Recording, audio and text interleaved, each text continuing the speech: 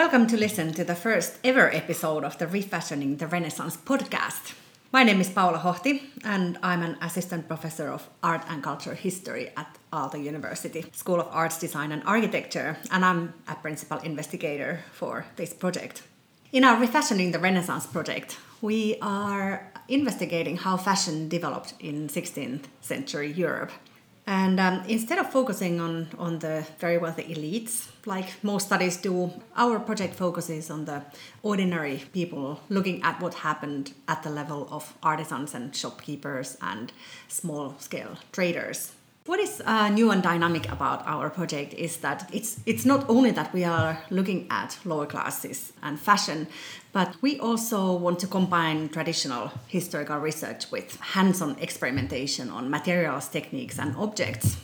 And this means that we are reconstructing things. We want to test with scientific analysis of existing textile objects and so forth.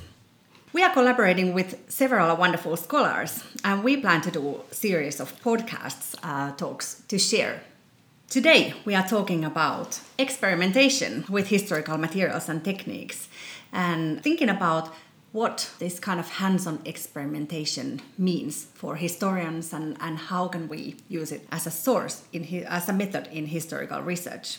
This approach has gained recently quite a lot of prominence, for example, through Pamela Smith's Making and Knowing project in Columbia University.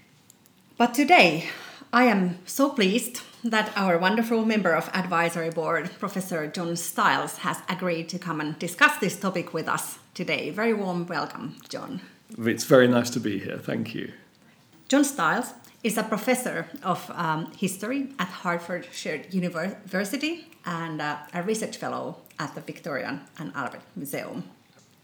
And John, you have actually been engaging with these so-called hands-on experimental methods already for quite a long time and combining your historical work, working with a various range of historical sources with experimental methods.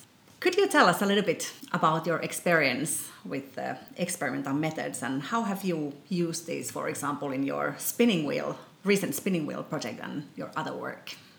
Okay, well, maybe I can start by saying a little about how I came to this, because as you said, these methods have become more familiar and popular among scholars, not just historians, but museum scholars, specialists in material culture, art historians, and so on, in the last couple of decades. I started off as a traditional social historian working with written sources, manuscripts and printed sources, but I then moved out of the university sector and in the 1990s started teaching the history of design at the Victoria and Albert Museum, where there's a well-known graduate program in the history of design. And I was always telling my history of design students how important it was to link words and objects. So when I started on a project that ended up as my book, The Dress of the People, which is about the clothing of ordinary people in 18th century England, I was looking for opportunities to work not just with archives. I worked with criminal records, probate records, newspaper advertisements for runaways and so on, but also with surviving objects. But sadly, as far as the poor are concerned, there weren't many surviving objects. The V&A where I was working had some wonderful, wonderful garments, both for men and women, from the 18th century, but not much for poor people. So I went on a search, and by coming across work on the history of childhood, I found that there were literally thousands and thousands of pieces of textiles that had been left by women who abandoned their babies at the London Foundling Hospital in the middle years of the 18th century. There were linens, cottons, woolens, all the range of textiles that women in particular wore in 18th century England, and they corresponded to many in their names and their descriptions to many of the fabrics I was finding in the written records. But I then had to work out how to deal with these textiles.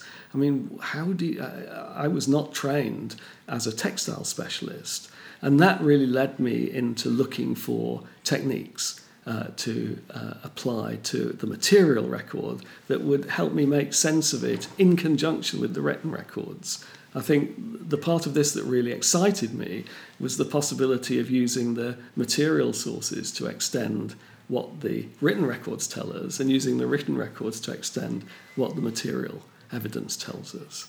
And I was helped in that by a number of textile specialists, those people in the textile and dress department at the V&A, who were terrific. And I'd advise anybody working in this field to really go and talk to museum people who have enormous expertise. I was also helped by textile specialists in other universities, textile technical experts. And one of them in particular put me on to a new development of the 1990s, which is the digital microscope that works through the USB port of a personal computer, a portable computer, and it's quite small. It's only about 4 or 5 centimeters long, and so it's very portable. You can take it into archives, and you can look at textiles through it, and they're blown up 50, 60, 70 times. So you can actually begin to look at the structure of the textile in terms of threads, in terms of the fibers that are being used. And I found that enormously helpful. Let me give 2 examples. First of all, these microscopes enable you to take all sorts of measurements. So, for instance, they make it very easy to measure the weave density of the fabric. In other words, to establish a figure for just how dense or how loose the weave is, how fine or how coarse the fabric is.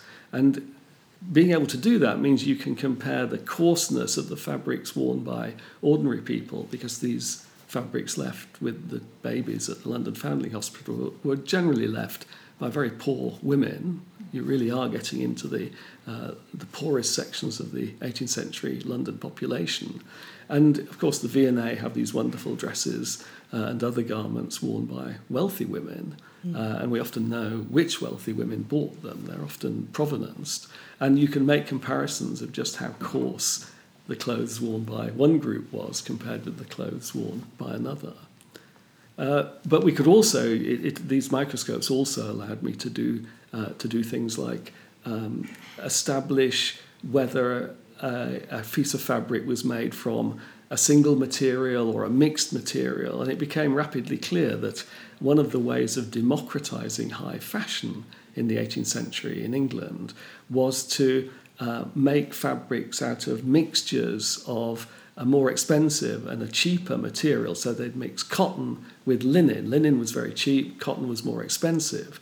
And then using the two together, you could make a fabric which could be printed with the sorts of designs that you found on silk garments at a price which these poor women could afford, perhaps not for their everyday wear, but as their Sunday best, their holiday clothes, as they called them in the 18th century. So it really helped me think about how fashion was democratized, which was clearly a matter of manipulating the way the fabrics were made to get them down to a price that was accessible for poor people. Yeah, and that's the sort of knowledge that you can really only get by combining the surviving objects with That's right. Documentary evidence. That's right. Yeah. And then I've gone on from there with a new project which really came out of that study of ordinary people's clothing, which was a study of consumption. But doing this work with the textiles made me think more and more about how they were made. So I then followed up with a project on spinning, particularly on spinning in the period leading up to the Industrial Revolution, that as historians and textile scholars are well aware, there's an enormous amount of study being devoted to the Industrial Revolution over the last 200 years. It's one of the big subjects in textile and fashion and economic history. But most of the effort tends to go into thinking about the new machines and the new products and the new factories and the workers who toiled in the new factories. Much less attention is paid to what happened before. It's just assumed that these spinners who worked with spinning wheels in their own cottages were unskilled, poorly paid workers who were the victims of history, but history moves forward and technology moves forward, and they just got pushed aside, and they're rather ignored. And my thought was that we need to actually pay more attention, because I was finding that the looking through the microscope at these fabrics, the yarns being used were very, very different from fabric to fabric. Or you combined one yarn and another yarn that were both didn't look as if they'd been spun in the same way when you looked at them in detail at 60 times magnification. So off I went, and I embarked on this project on spinning. And one of my approaches to that was to go and talk to spinners. I mean, I learnt to spin by hand, and I can spin, but only very badly. But I think even learning to do the process, to learn to actually do it yourself, helps you understand the issues at stake in the past. I don't think you have to necessarily get very good at it. I'd love to be very good at spinning, but it doesn't really matter. The main thing is that you appreciate what the opportunities, the problems, the limitations and the strengths are. So I went and learnt to spin, and the fact that I found it hard suggested to me that spinning was a very skilled occupation for these women before the coming of the factory, and that there were many different skills, that it was different spinning linen from spinning cotton or spinning wool, and actually it wouldn't be that easy to transfer between them all. But there was a limit to how far.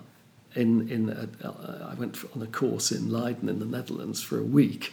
There's a limit to how much you could learn in 1 week. So I thought it's very important that I talk to people who are really good at this and understand it and have worked on it for years. And in Britain, there are, across the country, guilds of, in other words, clubs for spinners, weavers and dyers, with a big membership, with people for whom this is their favourite hobby.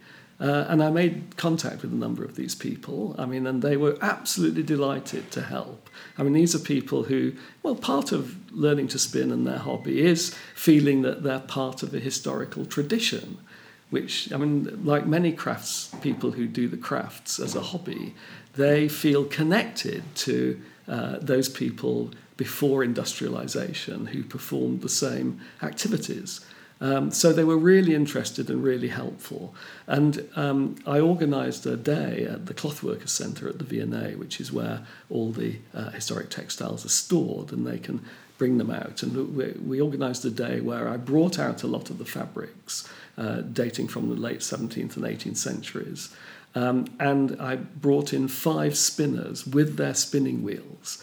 And we used the USB microscopes to project microscopic images of blown-up images, if you like, of the textiles onto a screen, and then got the spinners to talk about how those yarns would have been spun.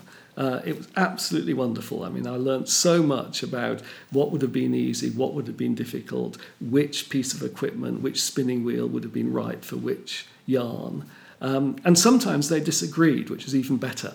It was great when one spinner would say, no, they couldn't have done it. One would say, yes, they could have. And then in their discussion about how it would have been done, you learnt a lot about the problems of a particular technique, of using a particular type of spinning wheel. So I think there's a great deal to be learned by cooperating with amateur enthusiasts, in not just for spinning, but for any of these forms of textile craft.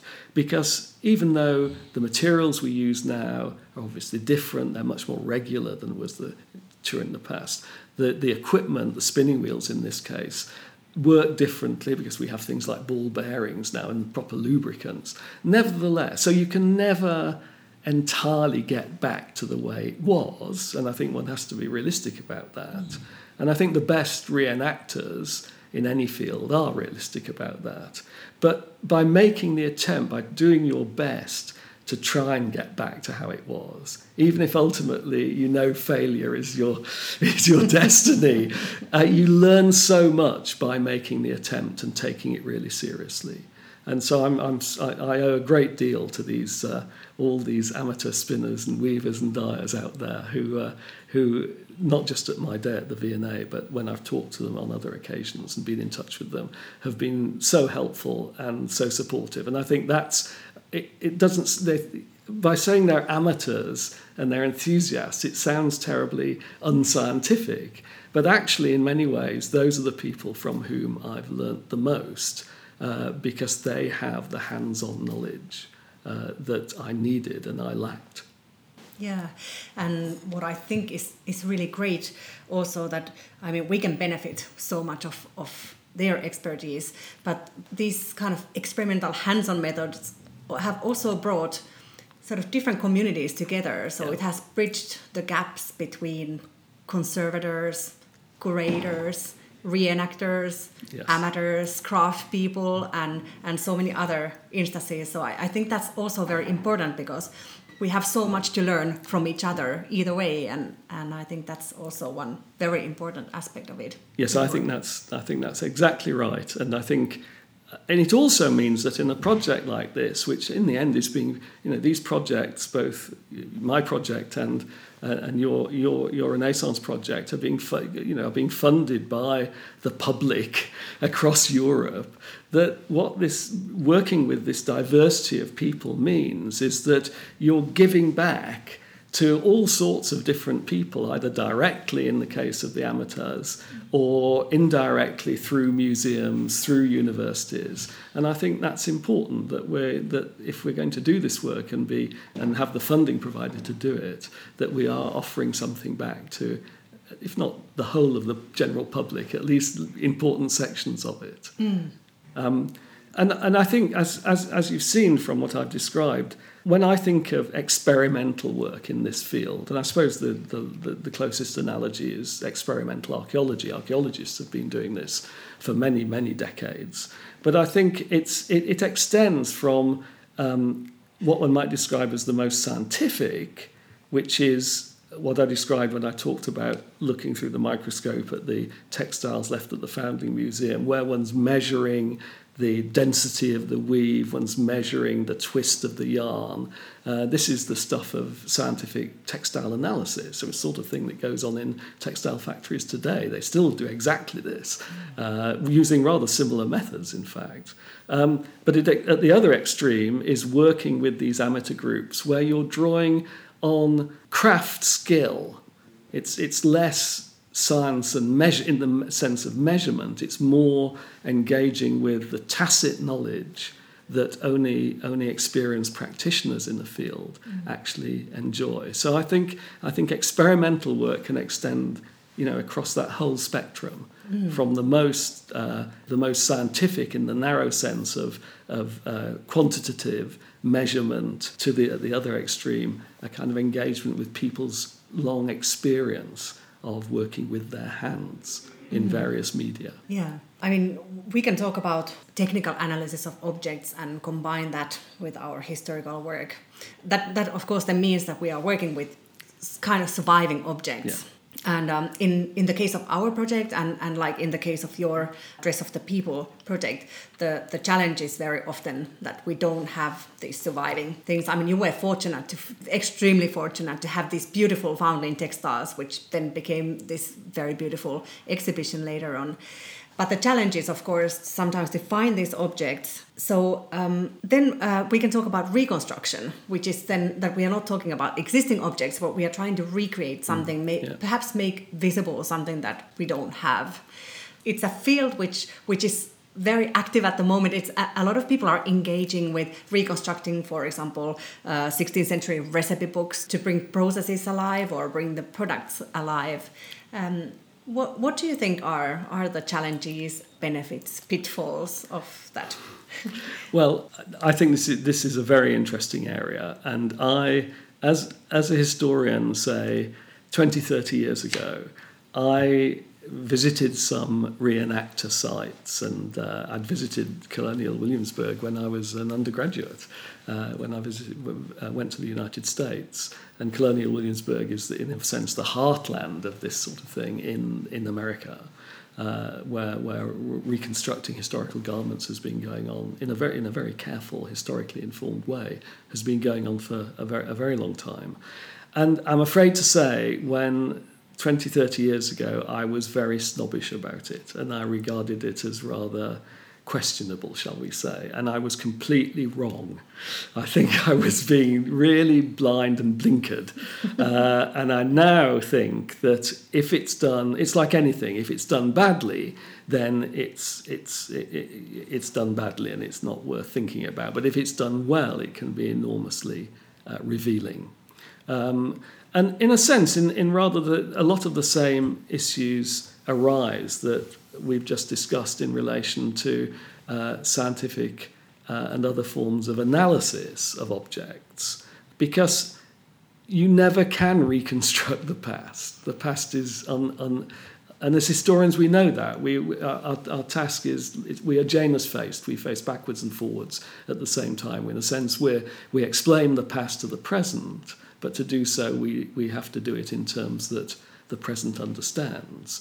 And in terms of reconstruction, we're trying to reconstruct the past, but we're doing it with materials and tools that bear the mark of now, that are of the present. You can't go back necessarily completely to the sort of fibres that were grown in a flax field in 16th century northern Italy. You can't go back to the spinning wheel that was being used in 17th century England.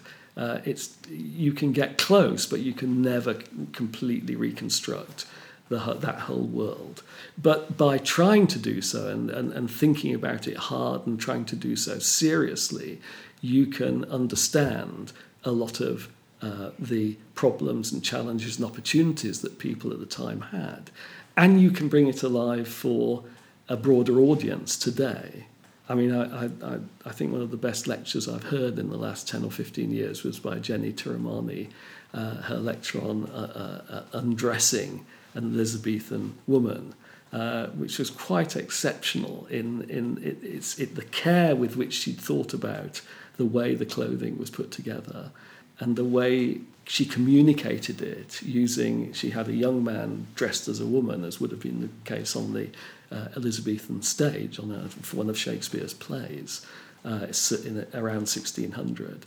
And she really showed the audience just how these forms of clothing work, the pinning as opposed to sewing, the complication of how long it took to put them on and how long it took to take them off. It was absolutely wonderful, and I think that showed to me the potential for using reconstruction to explain things. I saw this lecture presented in the V&A's Lecture Theatre, which holds maybe 300 people, and they were just captivated. So it was absolutely wonderful. So I haven't done as much of this sort of thing as someone like Jenny Tirumani, or as much as you will be doing, you were doing for the Renaissance Project. But I mean, partly because, as you said, we were very lucky in finding the foundling textiles and being able to analyse them. So I had the originals there to work with. So the pressure on me to work through reconstruction was rather less than it is the further back in time you go, when the survivals are far fewer. But we did, in fact, when I did an exhibition called Threads of Feeling, which was an exhibition of the Foundling Hospital textiles, which was put on in London at the Foundling Museum and then later went to Colonial Williamsburg in Virginia in the United States. For that exhibition, the team involved, myself and the others from the Foundling Museum, did have one of the fabrics recreated. And we did that by the textiles were quite small, the originals. And we took a printed textile with a small repeat a small device which was repeated across the surface of the textile. We photographed it, photoshopped it up, and then it was silkscreen printed by a printing collective, a cooperative printing firm in South London. Now, this firm was doing a lot of silkscreen printing on textiles, particularly on calico. And they printed this design, initially on big sheets of calico. It was a very fine modern calico, rather like a modern fine piece of sheeting, percale sheeting. And it looked terrible. And the reason it looked terrible is that in the 18th century, this design had been printed onto a cloth that was quite coarse, because it was for the market of the lower end of the market, people who couldn't afford to buy the finer cloths, which were much more expensive. So we went off to a department store in London and we bought some curtain lining, which was very coarse. Again, it was a cotton fabric, but very coarse. And we then printed it onto this cotton curtain lining. It looked terrific. And and that meant we could then use the fabric. We made up a bedgown, and we had a dummy in the exhibition dressed in a bedgown to show what one of these, the mothers of these children might have been dressed like.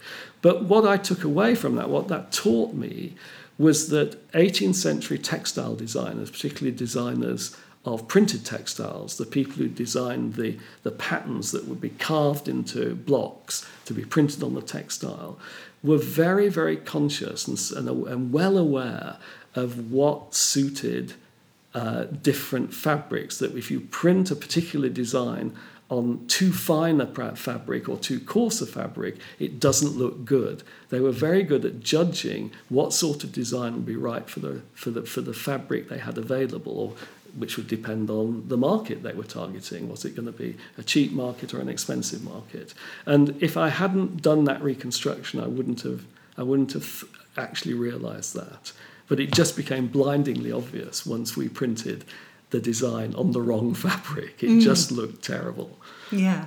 So fantastic innovations towards sort of fashion and especially democratization of fashion, like you say. Yeah. Yeah, and I think that we are both very fortunate in the sense that we have been given extensive funding for our projects, which means that we can employ people, we can hire and use other people's expertise and connect with a lot of people in our research. And like we have talked about before, that it's very important for both of us also to combine this experimental hands-on with historical evidence, both quantitative and qualitative. So how important it is when we do these reconstructions and think about what they mean, that we also have these other types of historical evidence that we can measure these against. Yes. And I think one thing to remember, even for, say, students who are interested in doing this sort of work, is that you can do, obviously the funding helps, especially when you get into the sort of projects like Pamela Smith's project at Columbia in New York, the Making and Doing project, which relies on having a laboratory, being able to purchase the materials, to do a variety of scientific tests on them. But even research students who don't have huge grants can get out there and talk to these amateur enthusiasts who are often doing these craft activities, which costs them nothing. And yet these people, in my experience, are very, very keen to help and advise. So I think this is elements of this approach are available to all scholars in the field to some degree or another. And it's something I'd really like more and more people to go and do, because it has the benefit not only of giving us new forms of knowledge, but it also has the benefit of projecting the historical work we're doing out to bigger audiences who are very keen to hear about it. To hear about it and to participate. Indeed. Yeah. Thank you very much, John Stahl. I've very much enjoyed this conversation with you, and very many thanks for sharing your expertise and experience and your views with us. It's been my pleasure. Thank you. Thank you.